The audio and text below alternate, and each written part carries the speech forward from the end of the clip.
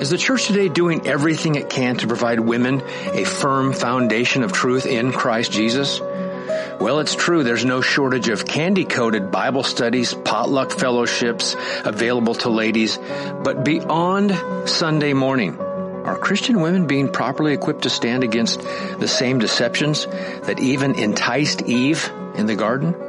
In an attempt to address the need for trustworthy biblical resources for women, No Compromise Radio is happy to introduce Equipping Eve, a ladies-only radio show that seeks to equip women with fruits of truth in an age that's ripe with deception. My name is Mike Abendroth, and I'm pleased to introduce your host, Erin Benzinger, a friend of No Compromise Radio and a woman who wants to see other women equipped with a love for and a knowledge of the truth of God's Word. Well, hello, ladies, and welcome to Equipping Eve. I'm your host, Erin Benziger, and you know the drill. This is the show that seeks to equip you with fruits of truth from God's Word. Because we live in an age of deception. We live in an age of professed atheism, which is ridiculous because everybody worships something, so atheism isn't real. And we live in an age where the gospel and the truth of God's Word is constantly being compromised by those who profess Christ. So which is the greater deception? Kind of depends on the day, kind of depends on the context, right? You know, you'll have people argue both ways. I think probably the greater deception is the one that deceives us into thinking we have the right gospel, right? I mean, atheism does not claim to give you a way to salvation. It does not claim to offer a way to get you to heaven. But these false gospels do. And those come in the forms of false religions, such as Hinduism, Buddhism, Islam, Mormonism, take your pick of the isms. And it comes in the form of Christianity, doesn't it? It comes in the form of Bible teaching.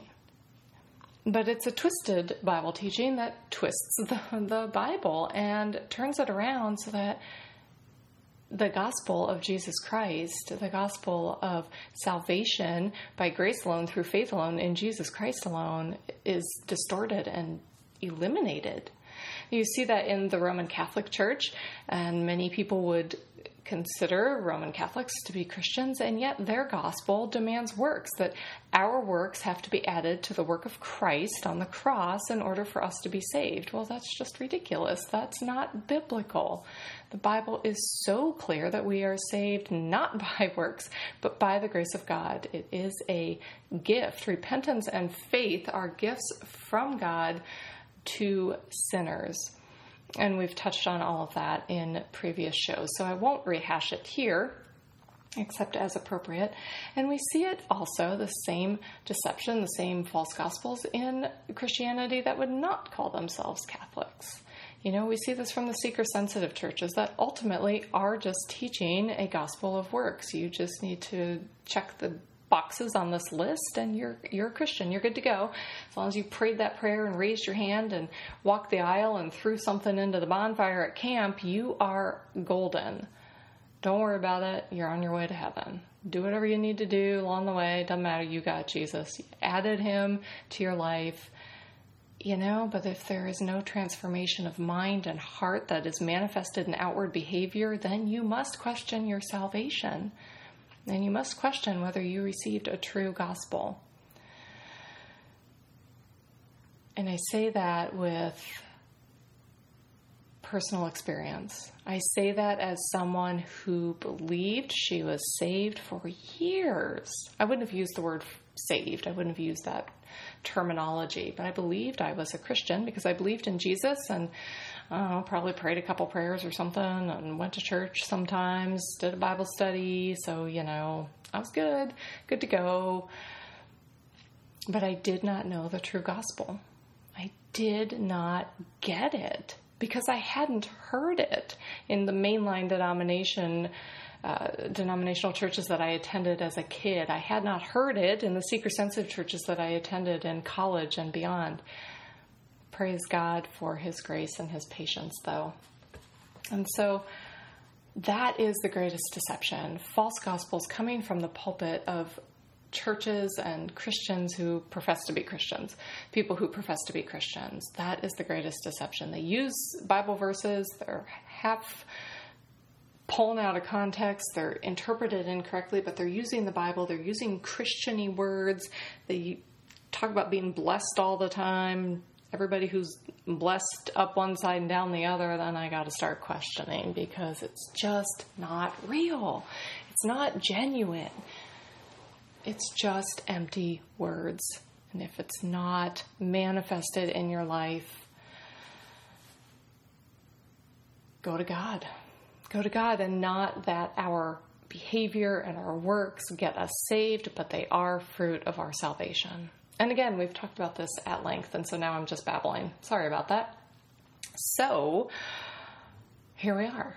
I should have said Merry Christmas, ladies, and welcome to Equipping Eve.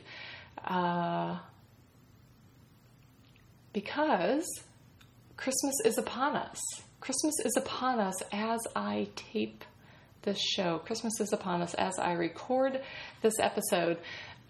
Basically, Halloween just ended, but that means that Christmas is upon us, right? I mean, it will be probably another week, and Hobby Lobby will have spring in the stores, and Christmas will be pushed off to the side. That's just the way things work nowadays, at least here in the good old U.S. of A. So, but you know, I love Christmas. I love Christmas. I love the music. I love the food. Okay, I love the cookies and the pie. The rest of it, I can kind of take it or leave it. And any sort of bread, that's good too. Basically starch and sugar. Starch is a sugar. So anyway, as long as it's unhealthy for you, I love it. And that's why Christmas is wonderful. And I love getting the chill in the air. And I love being all cozy, and the cheesy Christmas movies on the Hallmark Channel. I admit it, True Confessions. I watch those from time to time. And that's okay. And so I love Christmas, but these are things that we experience at Christmas, but this is not Christmas, is it? Christmas is God incarnate. Christmas is Jesus Christ coming to earth, putting on flesh, being born as a little baby in a manger, only to grow up and serve as the perfect substitutionary sacrifice for the sins of his people. That's Christmas. And that's just phenomenal, isn't it? But we lose that. And every year there are so many blog articles, and I probably have spoken about this in Christmases past. I don't actually remember, but I'm sure I have, because it strikes me every single year how easy it is to lose sight of Christmas. It's so easy, and I strongly dislike that.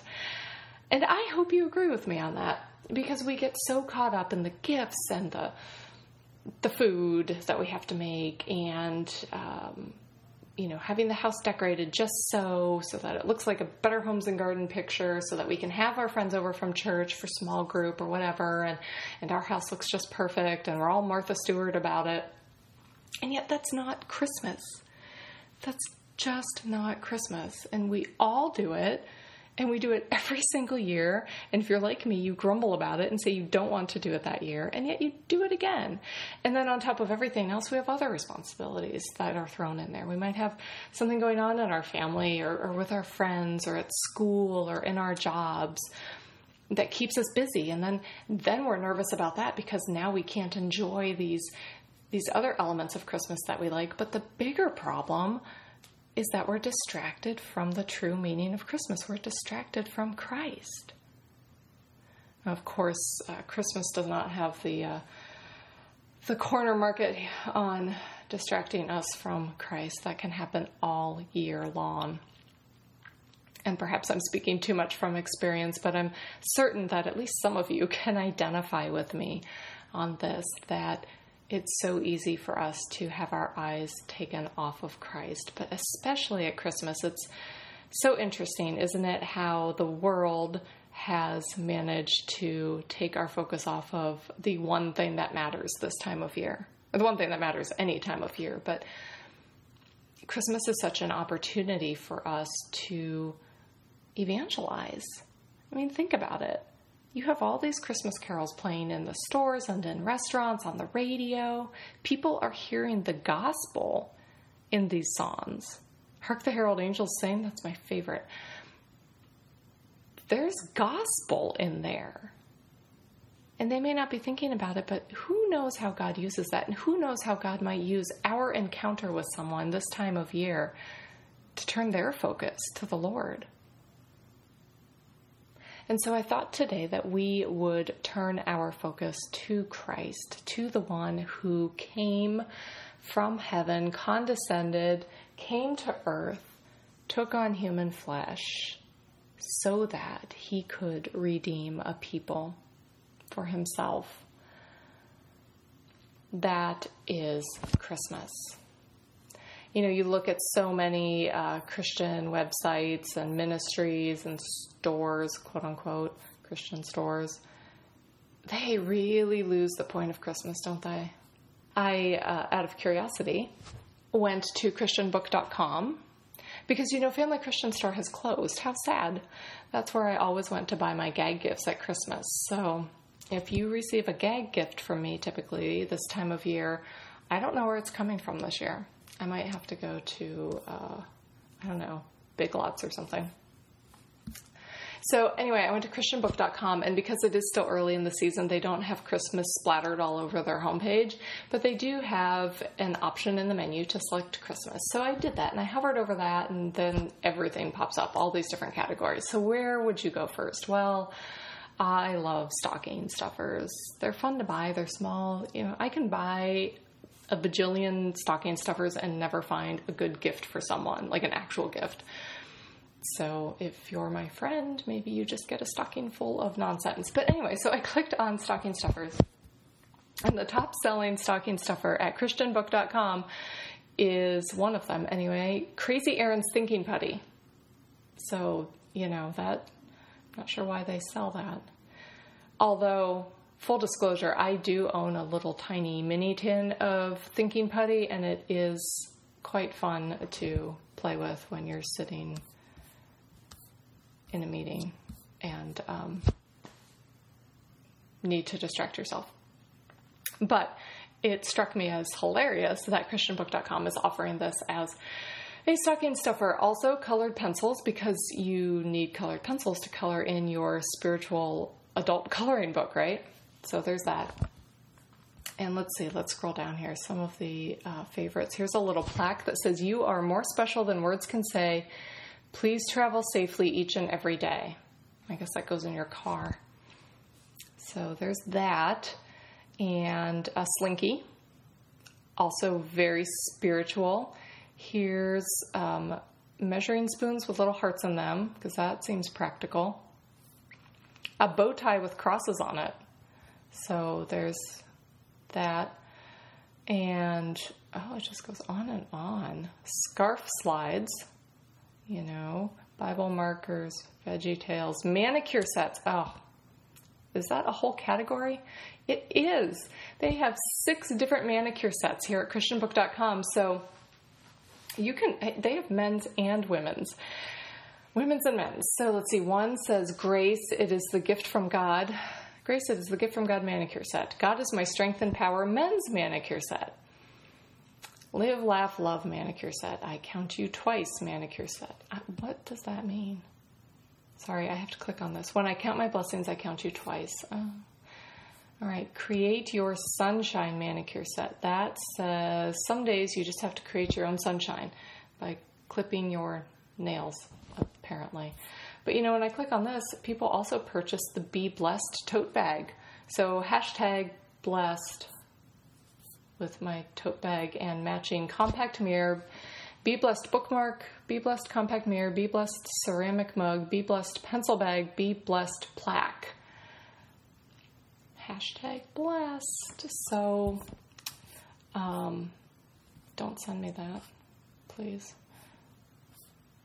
So there's a lot of blessed paraphernalia at christianbook.com. Let's see, if we hover over Christmas again, there's Advent, there's Christmas flags, ornaments, musicals and dramas, Christmas themes, Christmas apparel, Christmas themes, cardinals.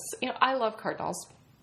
They might be my favorite bird because they're beautiful, especially in the winter because they eat berries and they get really bright red.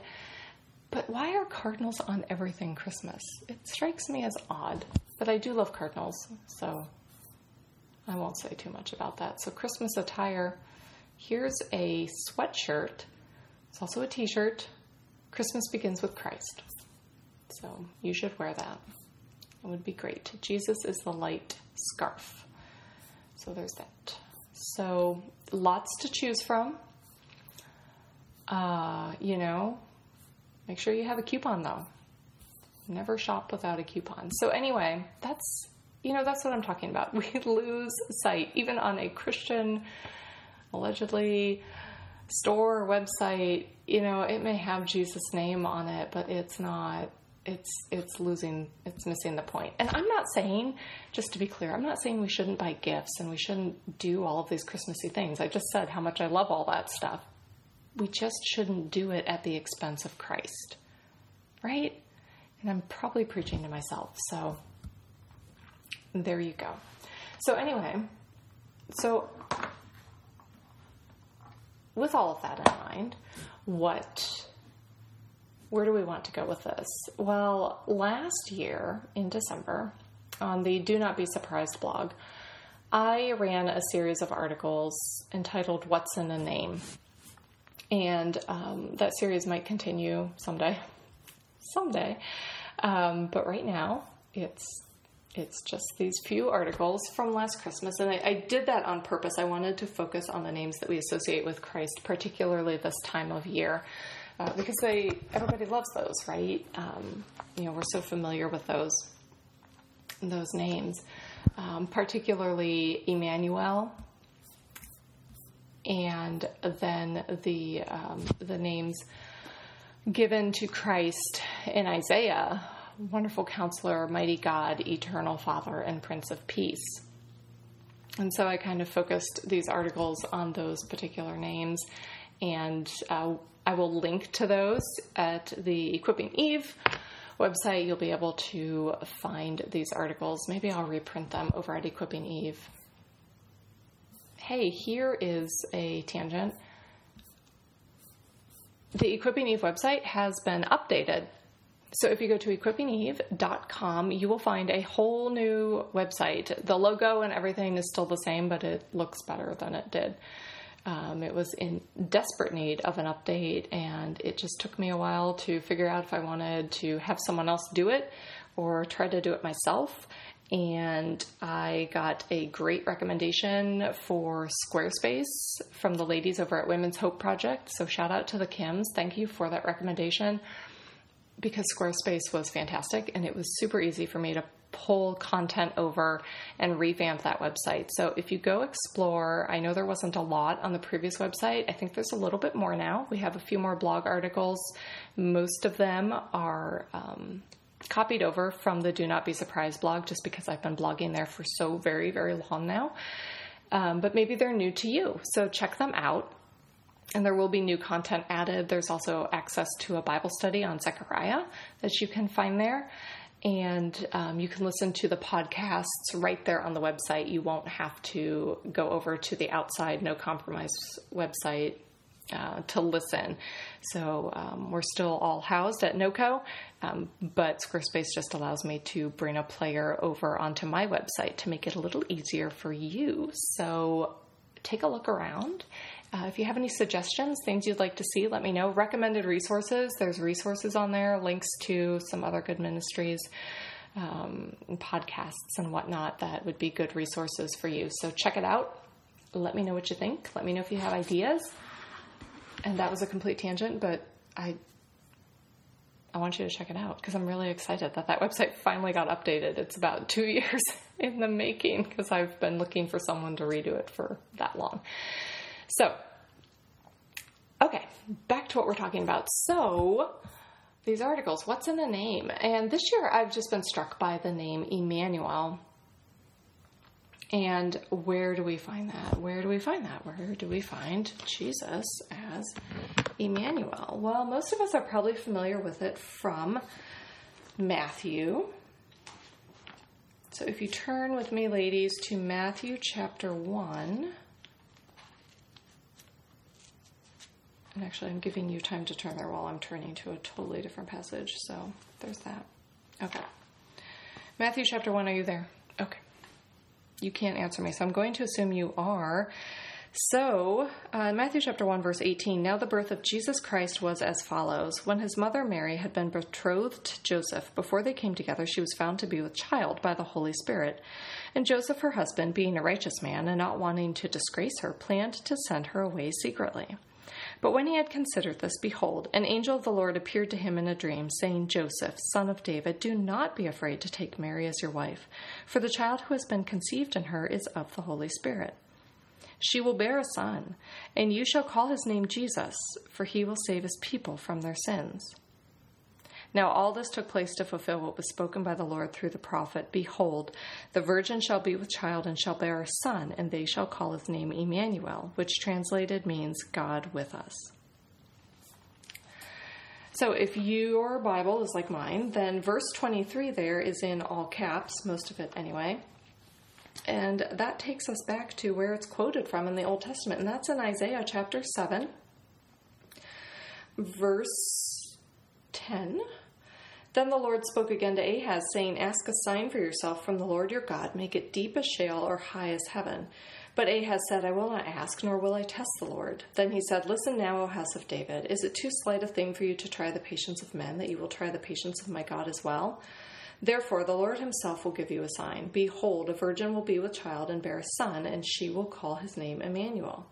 He will eat curds and honey at the time he knows enough to refuse evil and choose good. For before the boy will know enough to refuse evil and choose good, the land whose two kings you dread will be forsaken. Now, there's a lot in those verses that we could talk about.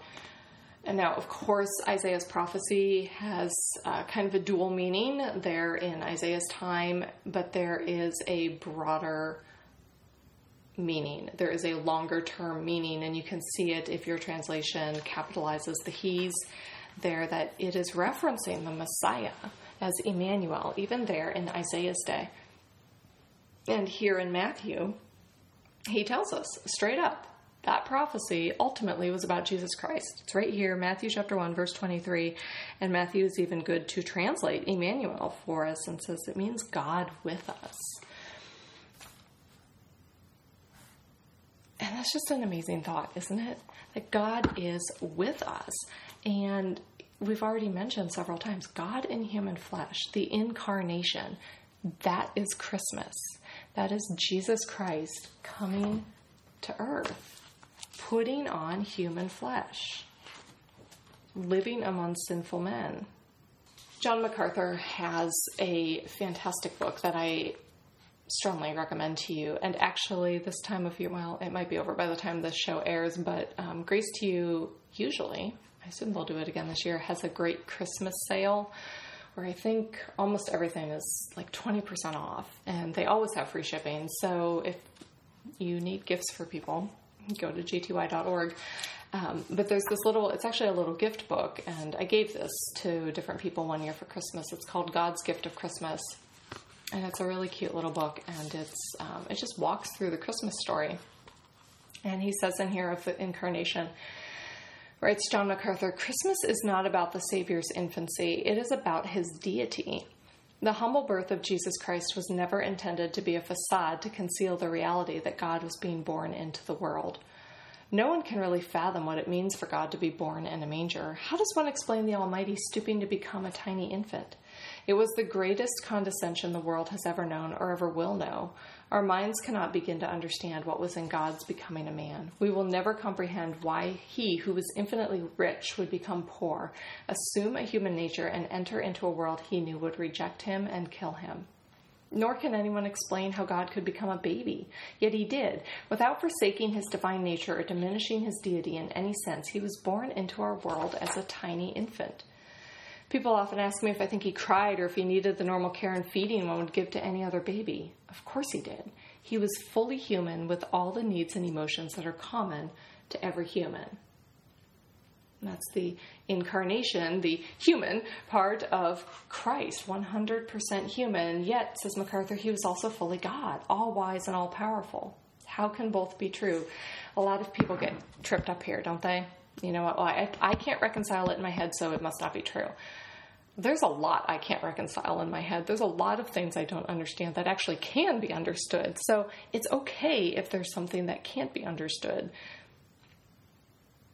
because it's God. If the Bible and all of those truths made complete and utter sense, then we'd have to assume that a man wrote it, because men would not leave these kinds of mysteries, these kinds of divine mysteries, would they?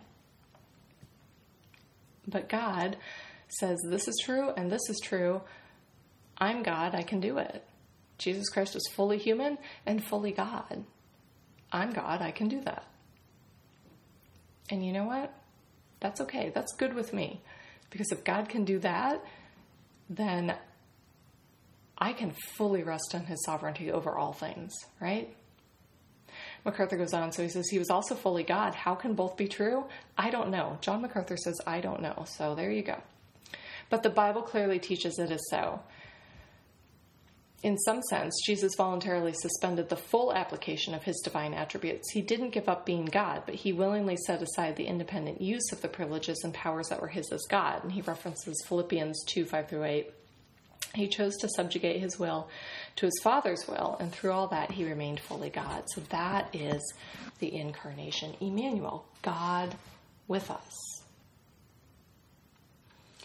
And just in doing some reading in recent days and weeks over this passage where, where Joseph is told that, you go ahead, you marry Mary. It's okay. The child in her is of the Holy Spirit. She will bear a son. You will call his name Jesus. And then the angel quotes Isaiah and says, the child, his name shall be Immanuel, God with us. So in this passage in Matthew, we see both natures of Christ. We see in Jesus, we see his human nature. And in Immanuel, we see his divine nature. The name Jesus is, the Hebrew rendition of it is Joshua, what we would know as Joshua. And what I thought was interesting is S. Lewis Johnson says of the name Jesus, he said, quote, every time someone pronounced the name of the Lord Jesus, he preached the gospel, Jehovah saves, God saves. Isn't that a thought that we might not think of very often? I had never considered that. Every time you say the name Jesus, you preach the gospel, God saves. That's the gospel, isn't it? I mean, in the tiniest of nutshells, God saves. Because you can't save yourself. I can't save you. Your parents can't save you. Your pastor can't save you. All your good works cannot save you. God saves. Jesus, Jehovah saves.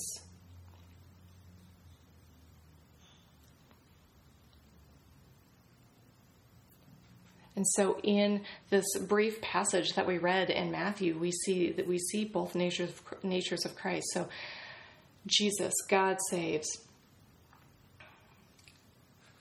He will save his people from his sins. So this is describing him as Savior.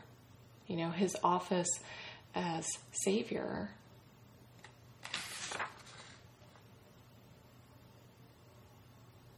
And then Immanuel, God with us. That's his divine nature. That's describing his divine nature. Because doesn't Jesus say over and over again, before Abraham was, I am. I and the Father are one. Jesus was God.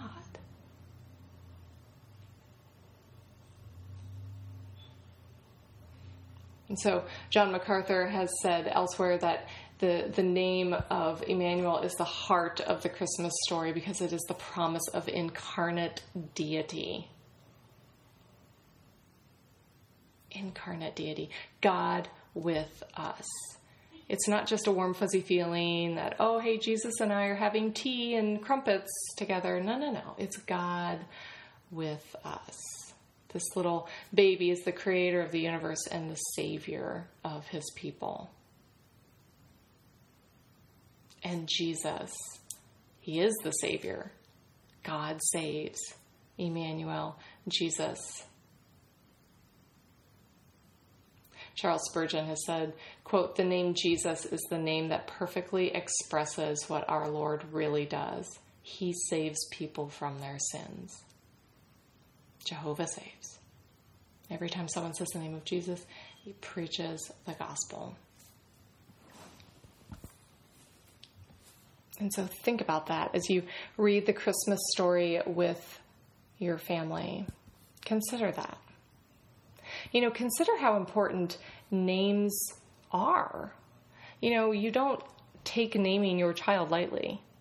Most of us don't even take naming our pet lightly. I'm getting a cat. What should I name it? You're not going to name your cat Judas, probably. I'm sure somebody has, and you probably won't name your child that either. And so we take it very seriously. But in the times of Jesus, names, in the times of the Bible, names were even more important. Names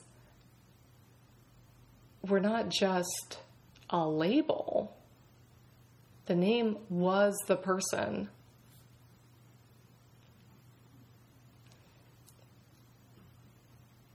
And so that's why it's so significant that the angel comes and says, "You will bear a son.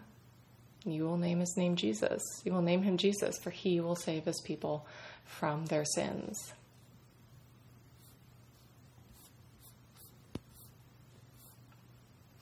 Indeed, Jehovah saves.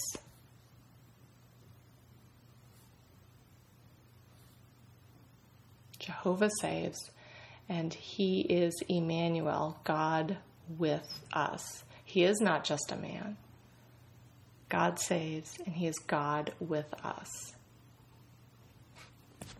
That is just incredible. And if we look at another aspect of this Christmas story, if you'll turn with me, ladies, to Luke 1, and we'll read the account of when Mary was told about this little baby. Luke 1, verse 26, "Now in the 6th month, the angel Gabriel was sent from God to a city in Galilee called Nazareth, to a virgin engaged to a man whose name was Joseph, of the descendants of David, and the virgin's name was Mary. And coming in, he said to her, 'Greetings, favored one, the Lord is with you.' But she was very perplexed at this statement and kept pondering what kind of salutation this was. The angel said to her, 'Do not be afraid, Mary, for you have found favor with God. And behold, you will conceive in your womb and bear a son, and you shall name him Jesus. He will be great and will be called the Son of the Most High. And the Lord God will give him the throne of his father David, and he will reign over the house of Jacob forever, and his kingdom will have no end.' Mary said to the angel, 'How can this be, since I am a virgin?' The angel answered and said to her, 'The Holy Spirit will come upon you, and the power of the Most High will overshadow you, and for that reason the Holy Child shall be called the Son of God. And behold, even your relative Elizabeth has conceived a son in her old age, and she who is called barren is now in her 6th month, for nothing will be impossible with God.' And Mary said, 'Behold, the bondslave of the Lord, may it be done to me according to your word.' And the angel departed from her." So what I want to focus on very briefly here, ladies, because I know we're over time, is verse 35. The angel answered and said to her, "The Holy Spirit will come upon you." No. So what I want to focus on here, ladies, is verse 32. "He will be great and will be called the Son of the Most High, and the Lord God will give him the throne of his father David." The Son of the Most High.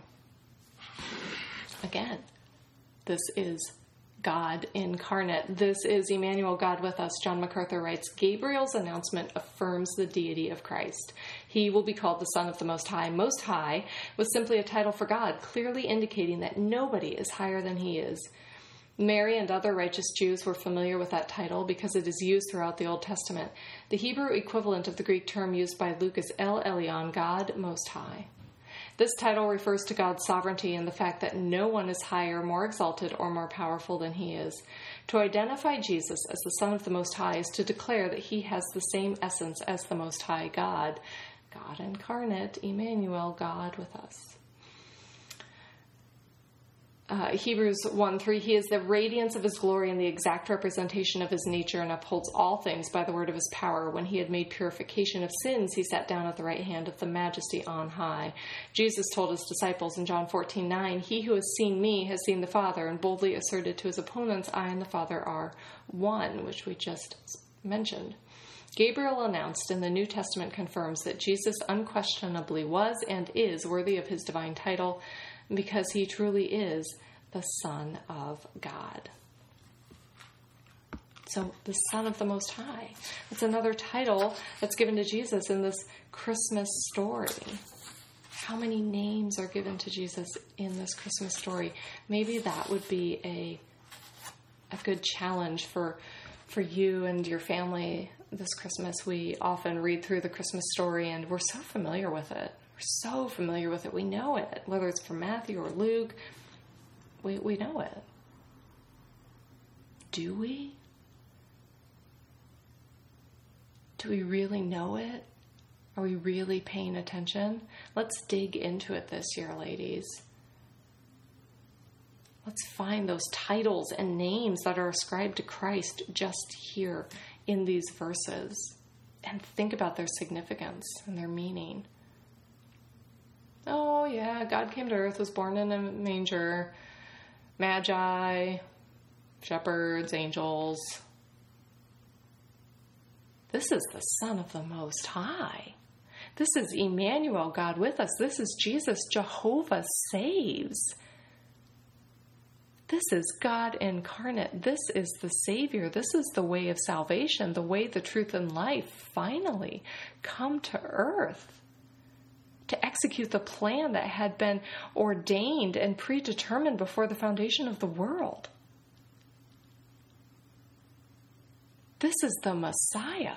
This is the one who, in spite of our sinfulness, died and took the wrath of God that we deserve so that we could have eternal life. This is Christmas. It's not stocking stuffers, as fun as they are, and we can buy them and have fun and enjoy giving gifts to the ones we love. But that's not Christmas. That's just something we do on Christmas. Jehovah saves, that's Christmas. God with us, that's Christmas. Son of the Most High, that's Christmas. Son of God, that's Christmas. Wonderful Counselor, Mighty God, Eternal Father, Prince of Peace, that's Christmas. A son born, a child given, that's Christmas.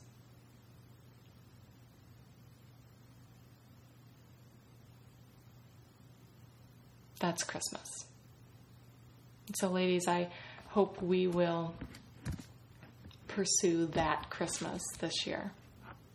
It's so easy to lose sight of it. And yet I know not one of us wants to. So, ladies, Merry Christmas to you. And until the next episode, get in your Bibles, get on your knees, and get equipped. Thanks for listening. Is the church today doing everything it can to provide women a firm foundation of truth in Christ Jesus? Well, it's true. There's no shortage of candy-coated Bible studies, potluck fellowships available to ladies. But beyond Sunday morning, are Christian women being properly equipped to stand against the same deceptions that even enticed Eve in the garden? In an attempt to address the need for trustworthy biblical resources for women, No Compromise Radio is happy to introduce Equipping Eve, a ladies-only radio show that seeks to equip women with fruits of truth in an age that's ripe with deception. My name is Mike Abendroth, and I'm pleased to introduce your host, Erin Benzinger, a friend of No Compromise Radio, and a woman who wants to see other women equipped with a love for and a knowledge of the truth of God's Word.